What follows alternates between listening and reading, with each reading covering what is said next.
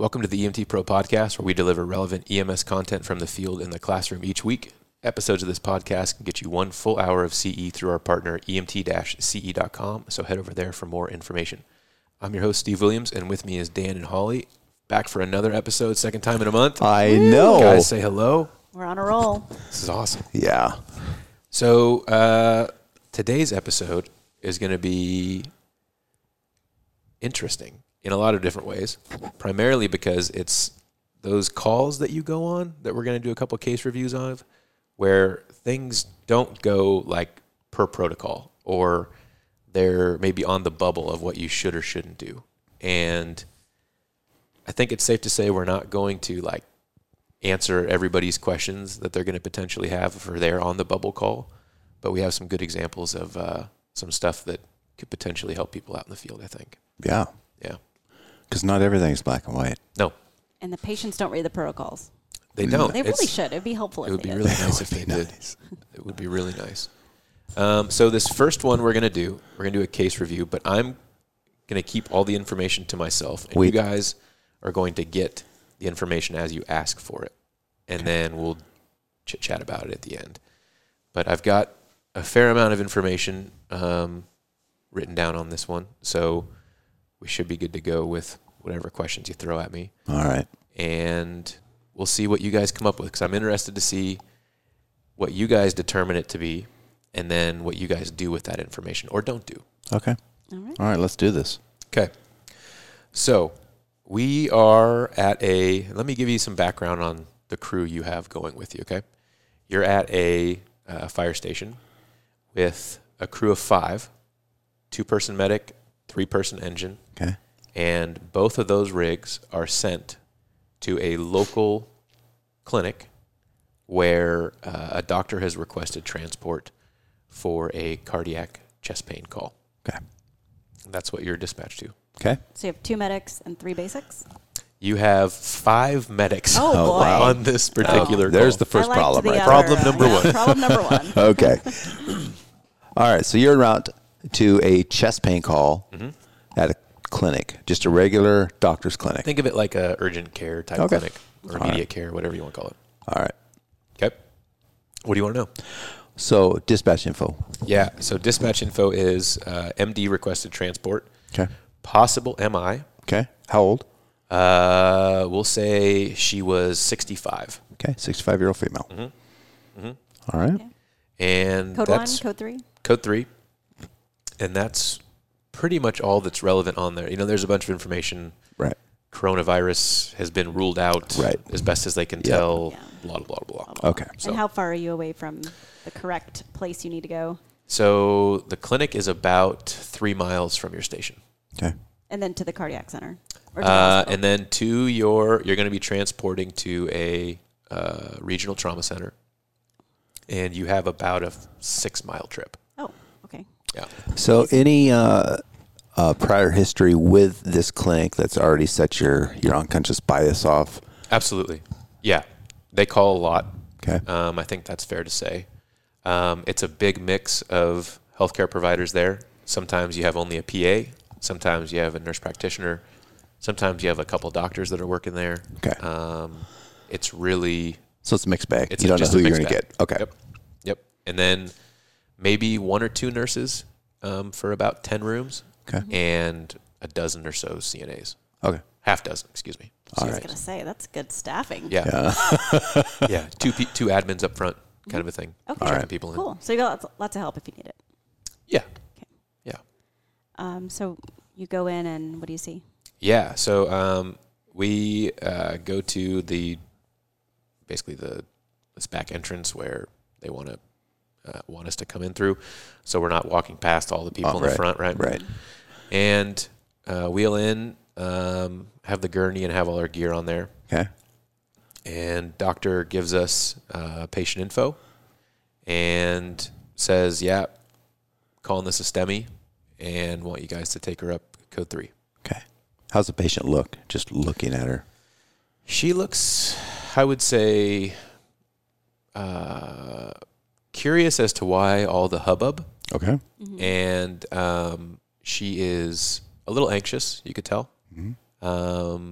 I would say she's probably 5'8" and maybe 200 pounds. Okay.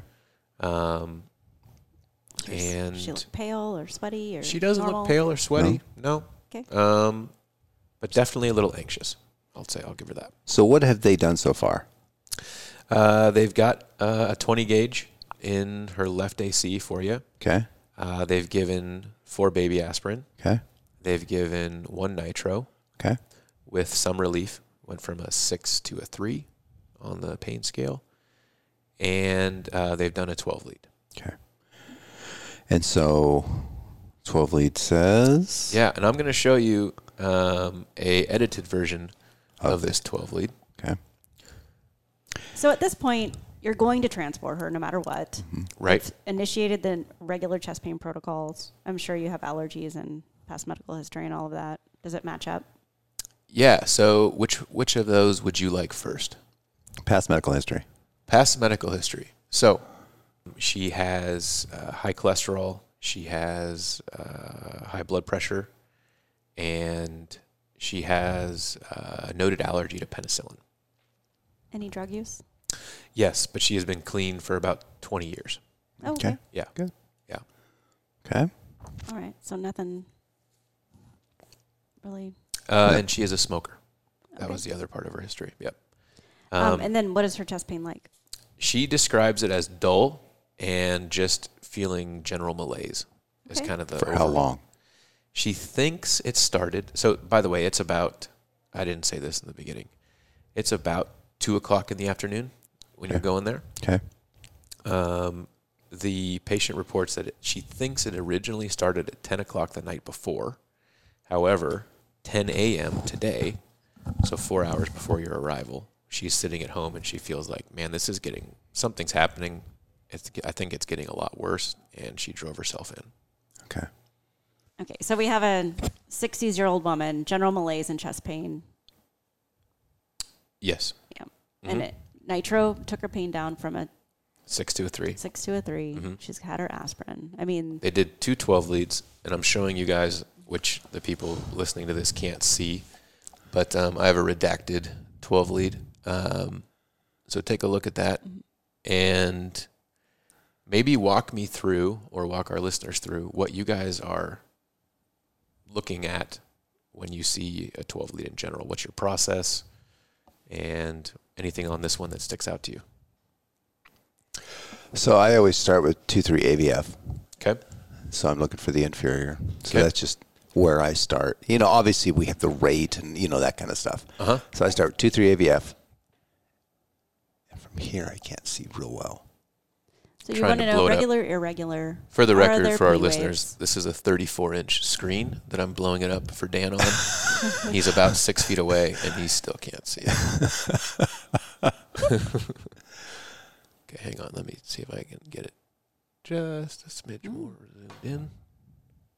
All right. It's about as good as I can get. Okay. All right. So 2-3 AVF. So since the Why don't we talk people about the listening underlying can't, rhythm that we're seeing? They can't see this, right? Right. So we want to know, is it regular or irregular? Correct. And it looks irregular to me. Yes. Are there P waves? Well, where would we look? I'm looking at 2. Looks like there's P waves. Okay. Where do we look to determine if there's Right before the QRS. P Is that what waves? you're getting at? Right, but which leads? Oh, I would look at lead 2. Lead 2, and then V leads, V1, V2. Good look at whether or not we're going to have P waves. Okay. And I then- see P waves. Yeah. Yep, P waves are there. Okay. Do they correlate with the QRS? Appears That they do. that they do. Yeah. Yep. So we have a sinus rhythm because there's P waves. Okay. They correlate with the QRS, Yep. and it's irregular. Correct. So we have a sinus arrhythmia so far. Correct. What's the rate? The rate is anywhere from 80 to 100. Okay, which is pretty normal. And it just keeps fluctuating like that? Mm-hmm. Okay. What this thing isn't showing you, because it's just a snapshot, right? There's no. I'm showing them a true 12 lead without a lead 2 view that's 10 On the seconds bottom. long at the bottom. But she had couplet PVCs. I can see the PVCs. So regular heartbeat rhythm, 2 PVCs, regular complex, 2 PVCs. Got it. And we could feel the PVCs perfusing Okay. on her radial. And blood pressure was fine. Yeah, blood pressure is like 130/70. Okay. No shortness of breath. She doesn't think so, but she answers that question a little weirdly, like, no, not really. And we're like, okay, what does that mean? Yeah. Trying to get a little bit better description of it. And she's like, well, I felt a little winded when I would get up to do things. I was Okay. like, oh, okay. So shortness of breath on exertion. But if she's sitting down, not moving, she doesn't feel anything. okay. Okay. But yes, on exertion. Can she sleep lying down? Yeah, she was able to sleep last night. Okay. Lung sounds. Lung sounds are normal. All right. No edema. Nope. Statin fine? Uh-huh. Okay. Yep.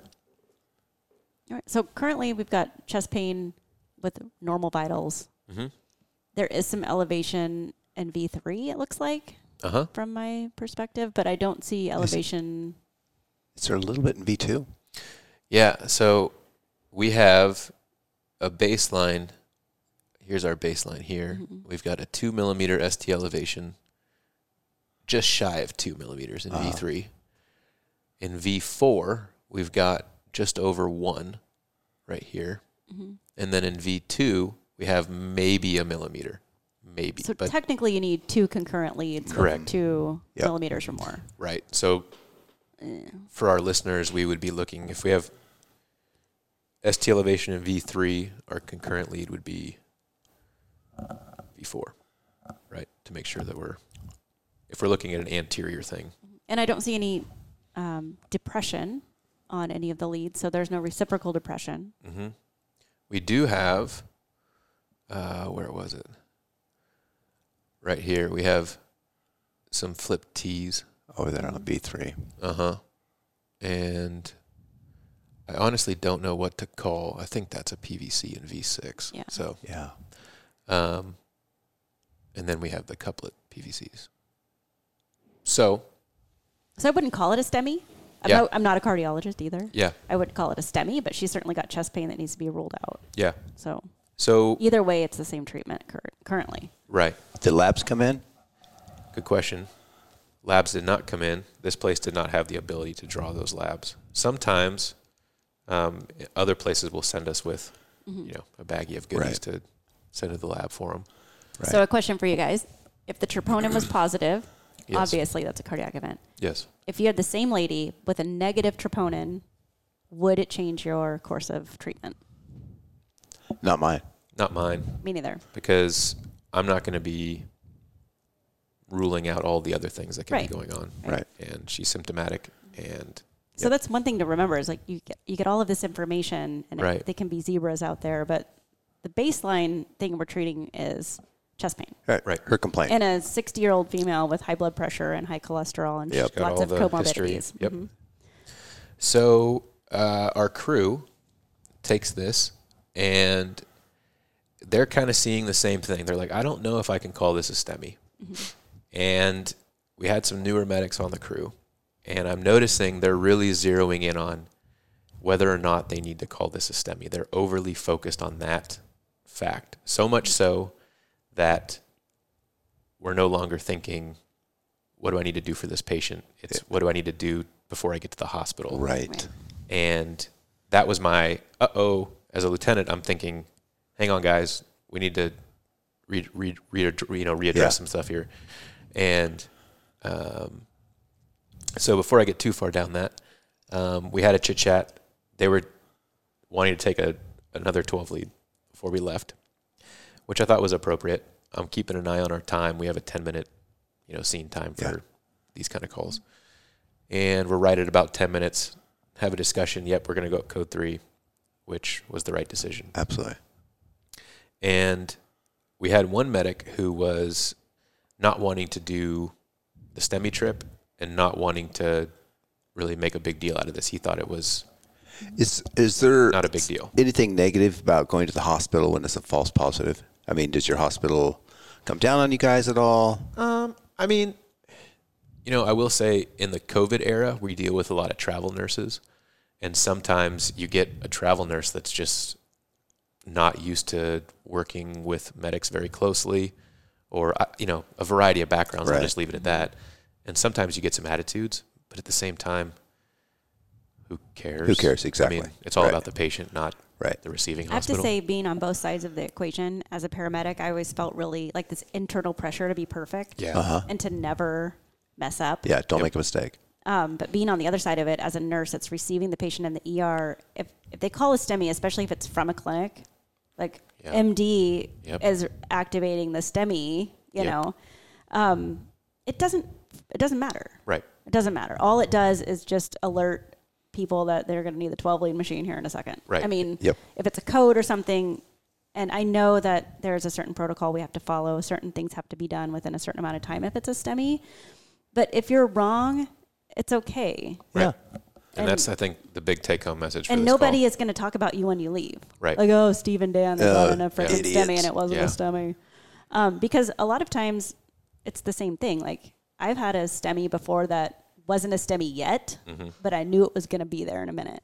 And, so it's okay. Yeah. You don't have to be perfect. And so our protocols state 2 or more millimeters of ST elevation Yeah.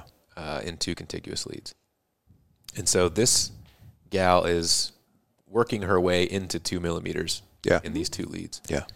And so I agreed with this younger medic that this wasn't a true cut and dry STEMI. This was a bubble call. It was a gray area, so to speak, which is a great name for the episode, 50 Shades of Gray. Yeah.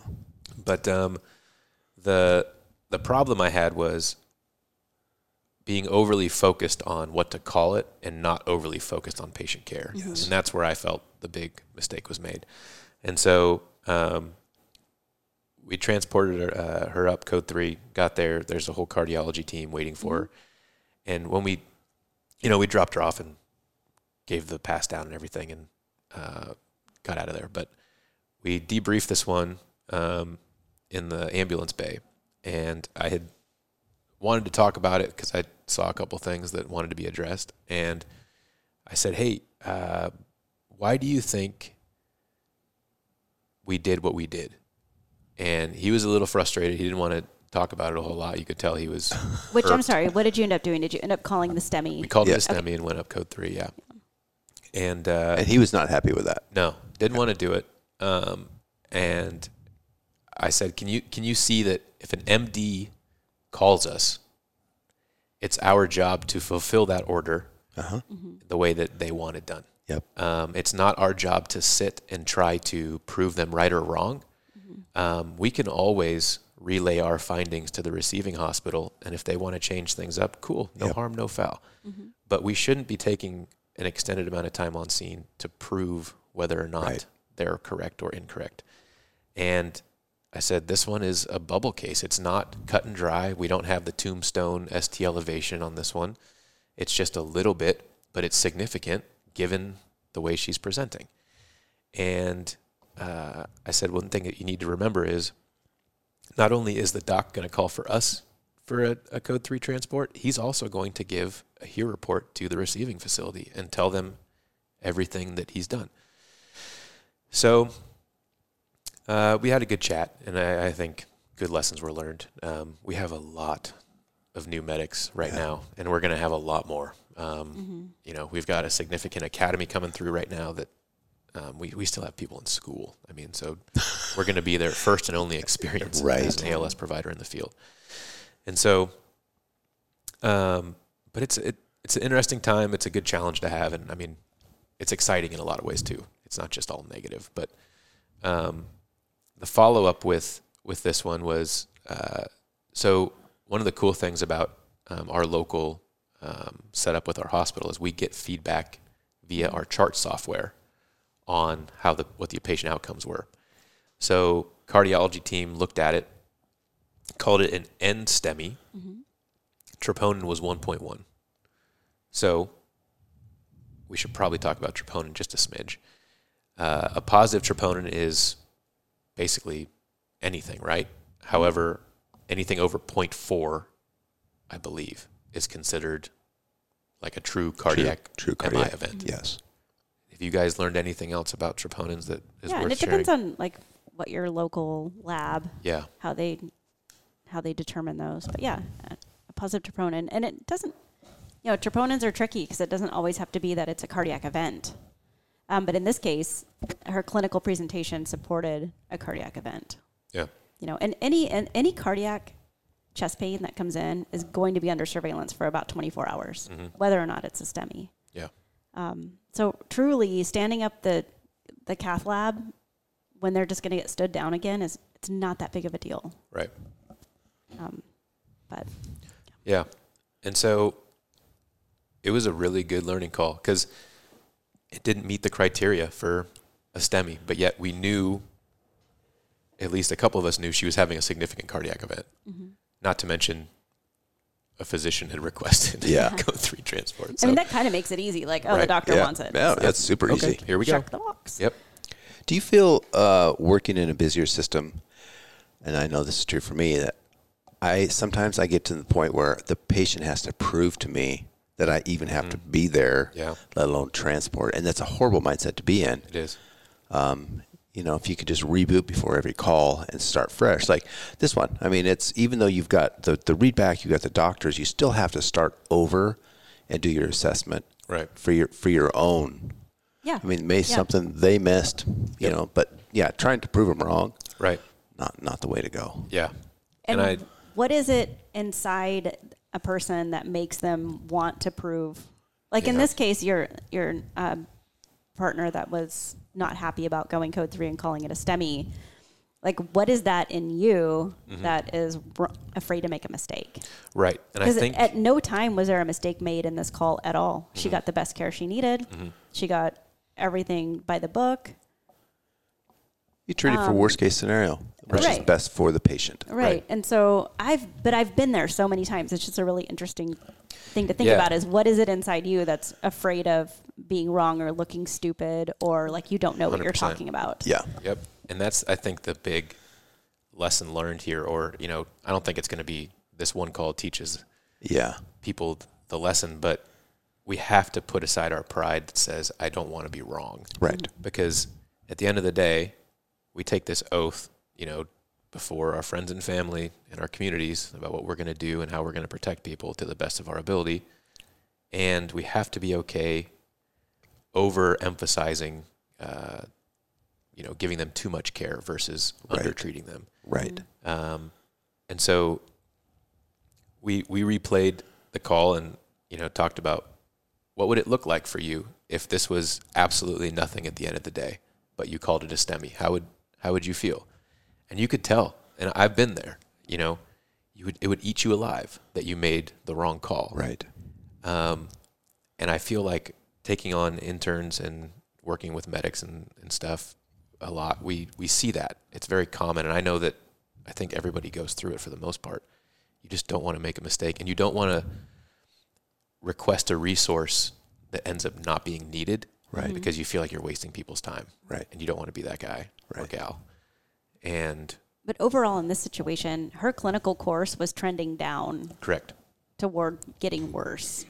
And the only way to really remedy that is to treat her aggressively until, because she might have, they're going to do serial troponins and they're going to do serial 12 leads. And 5 hours later, maybe she does develop a STEMI or, she's definitely trending. Clinical course is getting more serious. Yeah. And there's nothing about that call that anyone should not feel good about. Right. Right. And I think because, and I don't know where this mindset comes from. It's probably in school, to be honest. You don't want to be the person who gets the scenario wrong in school. Yeah. So now in life, you don't want to be the person who gets the call wrong. Yeah. Let's be honest. We're all type A. Yeah, absolutely. It's okay. Absolutely. Control freaks, and we don't want to make an error. I do think historically we're all, when I was a paramedic too, I always felt like I was defending my position and my knowledge to people who were always trying to maybe make it seem like I didn't know what I was talking about. Yeah. Because paramedics are very intelligent. They have a very specific skill set, and they're really good at it. And getting the recognition and respect they deserve, I think that plays a little bit into making Ego the right and call pride. every time. Yeah. And it can be that way on just like a regular call. Like you have the luxury of working with your own people. Yeah. Through a fire-based transport system. Right. I work with a private provider. So now not only am I trying to think what's a hospital going to say, but what is this private ambulance person who I have no idea who it is going to say as well. Right. So let's say we go on a car wreck and we have 4-person engine company, 2 people on the medic unit. It just takes one person to say, you know what, I'm kind of thinking the trauma system entry. I may not believe that, I may not see that, but that person is seeing something that I may not be seeing. Yeah. And so you just go, okay, that's good. I fully support you. Yeah. Let's do it. And that's one of those decisions that goes right along with this is, should we make it a trauma alert or not? Because there's the mandatory entry criteria and then the paramedic discretion criteria. And I think I've said this before, but I worked on the trauma team at a level 1 trauma center, and the paramedic discretion patients that came in were frequently more sick than the mandatory trauma entry criteria. But making that decision, you get there and there's like 42 people judging your decision on why is this a trauma? Right. Why did you wake me up for this? Yeah. That's a really deep-seated thing. Yeah. No, it is a good reminder. But I kind of like it.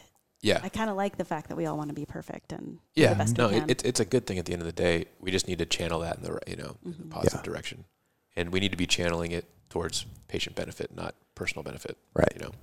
But also you have to have, there's a fine line between I'm going to be this cookbook medic and I'm going to be a critical care, or a critical thinking medic, right? Yep. So just because it looks this way in the protocols, still use your judgment, use your thoughts, use your critical thinking abilities. Mm-hmm. Totally. In general, though, with these gray area calls, which, to be honest, a lot of calls are gray area calls, we can get ourselves in the weeds if we bring attitude into the mix, right? Attitude and ego. Yep. And so we've got to be able to have at least one person on the crew who can step back and say, okay, what's best for the patient right now? Right. And, we have an unwritten rule that if someone gets up in the middle of the night on a call and they're just in a bad mood, other people can step in and be like, hey Mike, we got this one. Wish we had that rule. I know, right? And we got you. We've got to be able to drop the ego in those moments and realize, yep, I'm making things worse. Yeah. By bringing this extra stuff into the call. But the point I was going to make about gray area calls in general is always erring on the side of patient care and giving them more treatment. Right. Yes. And so I feel like that's missed somehow with a lot of people that are just starting out. And maybe even people that get burnt out. They hit a wall and they're like, you know what? These are usually nothing. I'm just going to go with whatever, Yeah. What's best for me? Exactly. What's going to require the least amount of effort. And I really don't want to ride in at 3:00 in the morning. I won't go back to bed. Yeah. But if I call this a STEMI, then I got to ride in. Mm-hmm. Remember back in the day when we used to give an APSENE? Do you guys still do that in the field? We don't still do it, but we did have it. But in order to give an APSENE, you had to, for like a combative patient, you had to have them on the monitor, and you had to have a set of vitals, which is ridiculous, right? Because of the black box warning that was on an APSENE. So talking about gray areas, you have those medications you can use, and sometimes you really need to use those before you can fulfill the full protocol version of get the vitals first and get a 12 lead. But we had a call, and this just reminded me when you said that, these are always nothing, but we had an autoped on a big highway. Yeah. And it was a semi-truck that hit a pedestrian. So, of course, I've got an intern and my partner, and we pull up, and of course, we're first on scene, and an ambulance, which is the worst case scenario ever.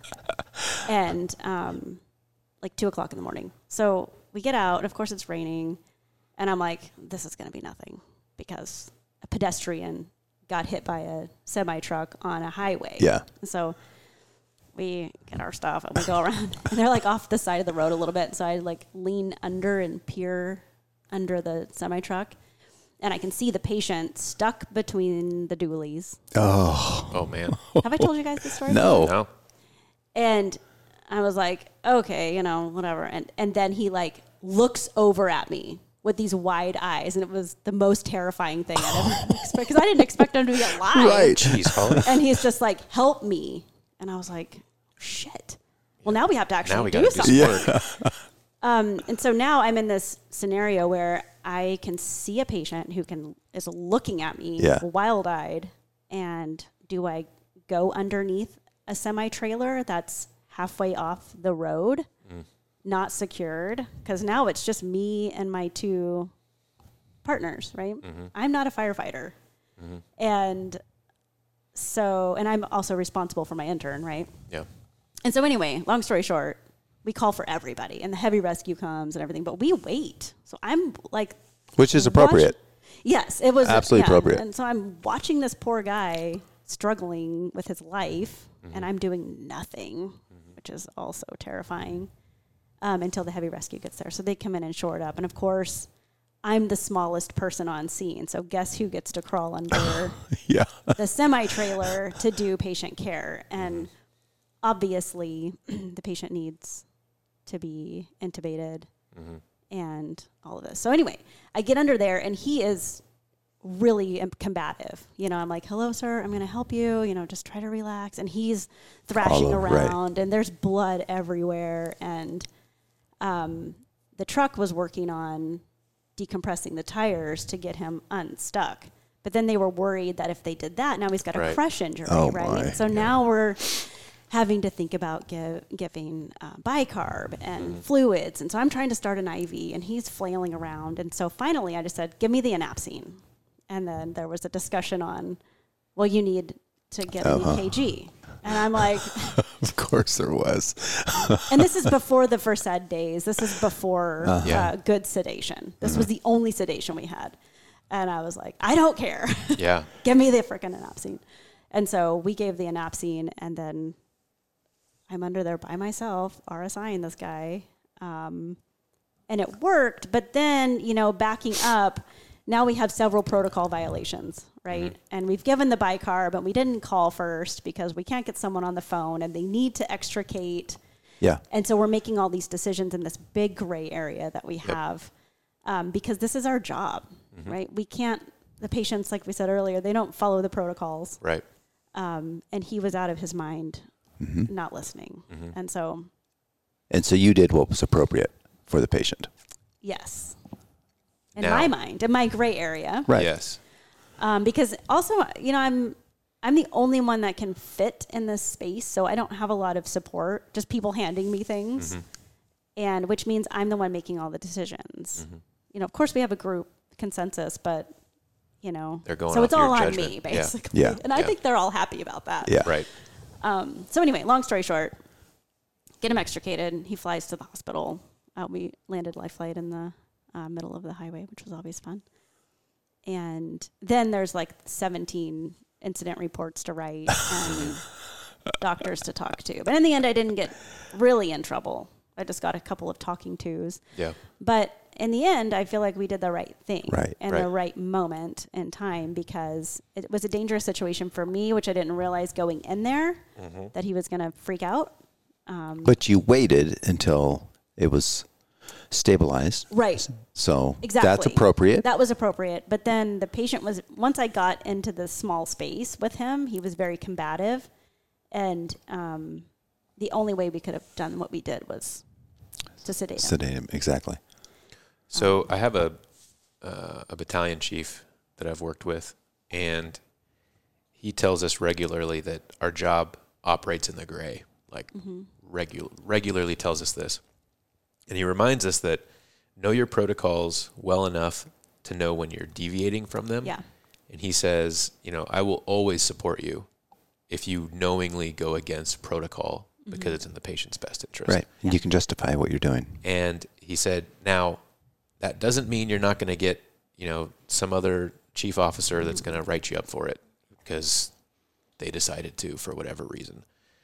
But he said, you will always have my support, and I will always back you up when those meetings are happening. That is real good. And so that's a huge, you know, weight What off that your does, shoulders. too, is it allows you to be a critical thinking paramedic. Right. Yep. Right. We had a not so great medical director. that was not like that at all. Mm-hmm. And so I knew I was going to answer to that, but I was okay with it because Yeah. I knew that I was working within the right parameters. Mm-hmm. But How'd the patient do? the patient died. We found out he had just gotten released from prison and was probably jumped in front of this truck. That's what it sounds like, yeah. But he lived long enough for his family to come and say goodbye. Mm-hmm. That's all I know. You know, another area that will get people in trouble is refusals. And we have a lot of examples of those, all sorts of different scenarios. And I don't think, with little exception, our refusal is the same. Like, there's always a unique story going on. And where I work, we have we're a college town, so we have a lot of alcohol evals, a lot of police officers and public safety who want EMS to rule out or to medically clear patients so that they can take them to prison or, cite and release them or whatever. So we have medics who will routinely get in trouble because they're, that person's not, that intoxicated, or they've seen, this is the 6th or 7th intoxicated person they've seen tonight, and they're in a bad frame of mind going into the next one, right? Yeah. And so, Dan, you made a good point about kind of needing to have that reset between each call, which is a luxury. It's not always something we can do or we're good at, but that can really help us walk into the call with a fresh slate instead of, letting the 5 drunks before dictate what you do on the 6th. It's hard not to get that way. It is. It really, really is.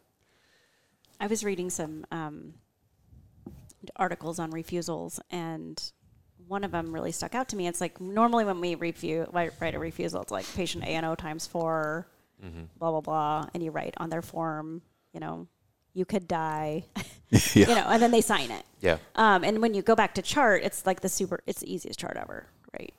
But it shouldn't be the easiest chart ever. It should be, patient alert and oriented times 4, but it could be like the patient stated it was June 7th. The patient stated they were at home, and it just kind of like writing what they tell you to prove that they were, when you're in court, that they were alert and oriented, and how you knew that, just 4 sentences, the patient stated it was, whatever. They refused, and have them say it back to you. Yeah. If you don't go, you could throw up and die and aspirate on it. Okay. Patient repeated back. It was just really interesting because I've always just kind of me too. wrote the crappiest refusal. A&O times 4. What does that actually mean? Right. I've got a colleague who will write, he'll tell you the longest charts he writes are refusals. Yeah. And they're like a true 12-point font, single space, page and a half. Wow.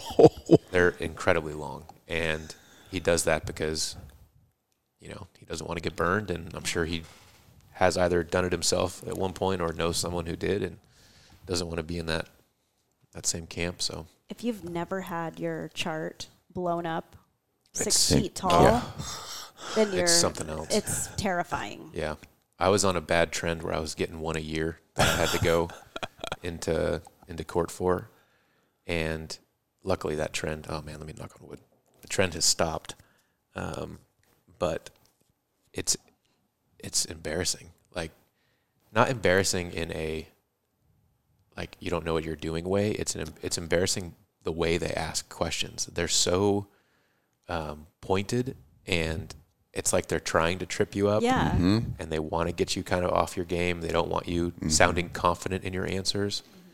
And trying to build your credibility. Yeah, absolutely. The first question I got asked, the last one that I was in court for, was, explain to us why you're a competent medic.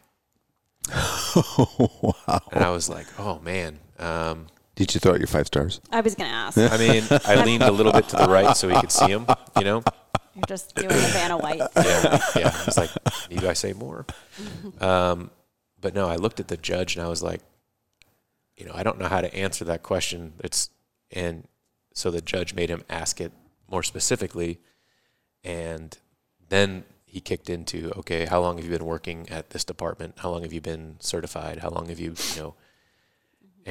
but he wanted me to start out with basically tell me in your own words why you think you're competent. Right. It's like, you're just trying to get me to paint myself in a corner, dude. Right, Like, exactly. you're not here to do anything but get this person money, Civil suits are way worse, in my opinion, than the criminal lawsuit ones. Because someone's going after someone for money.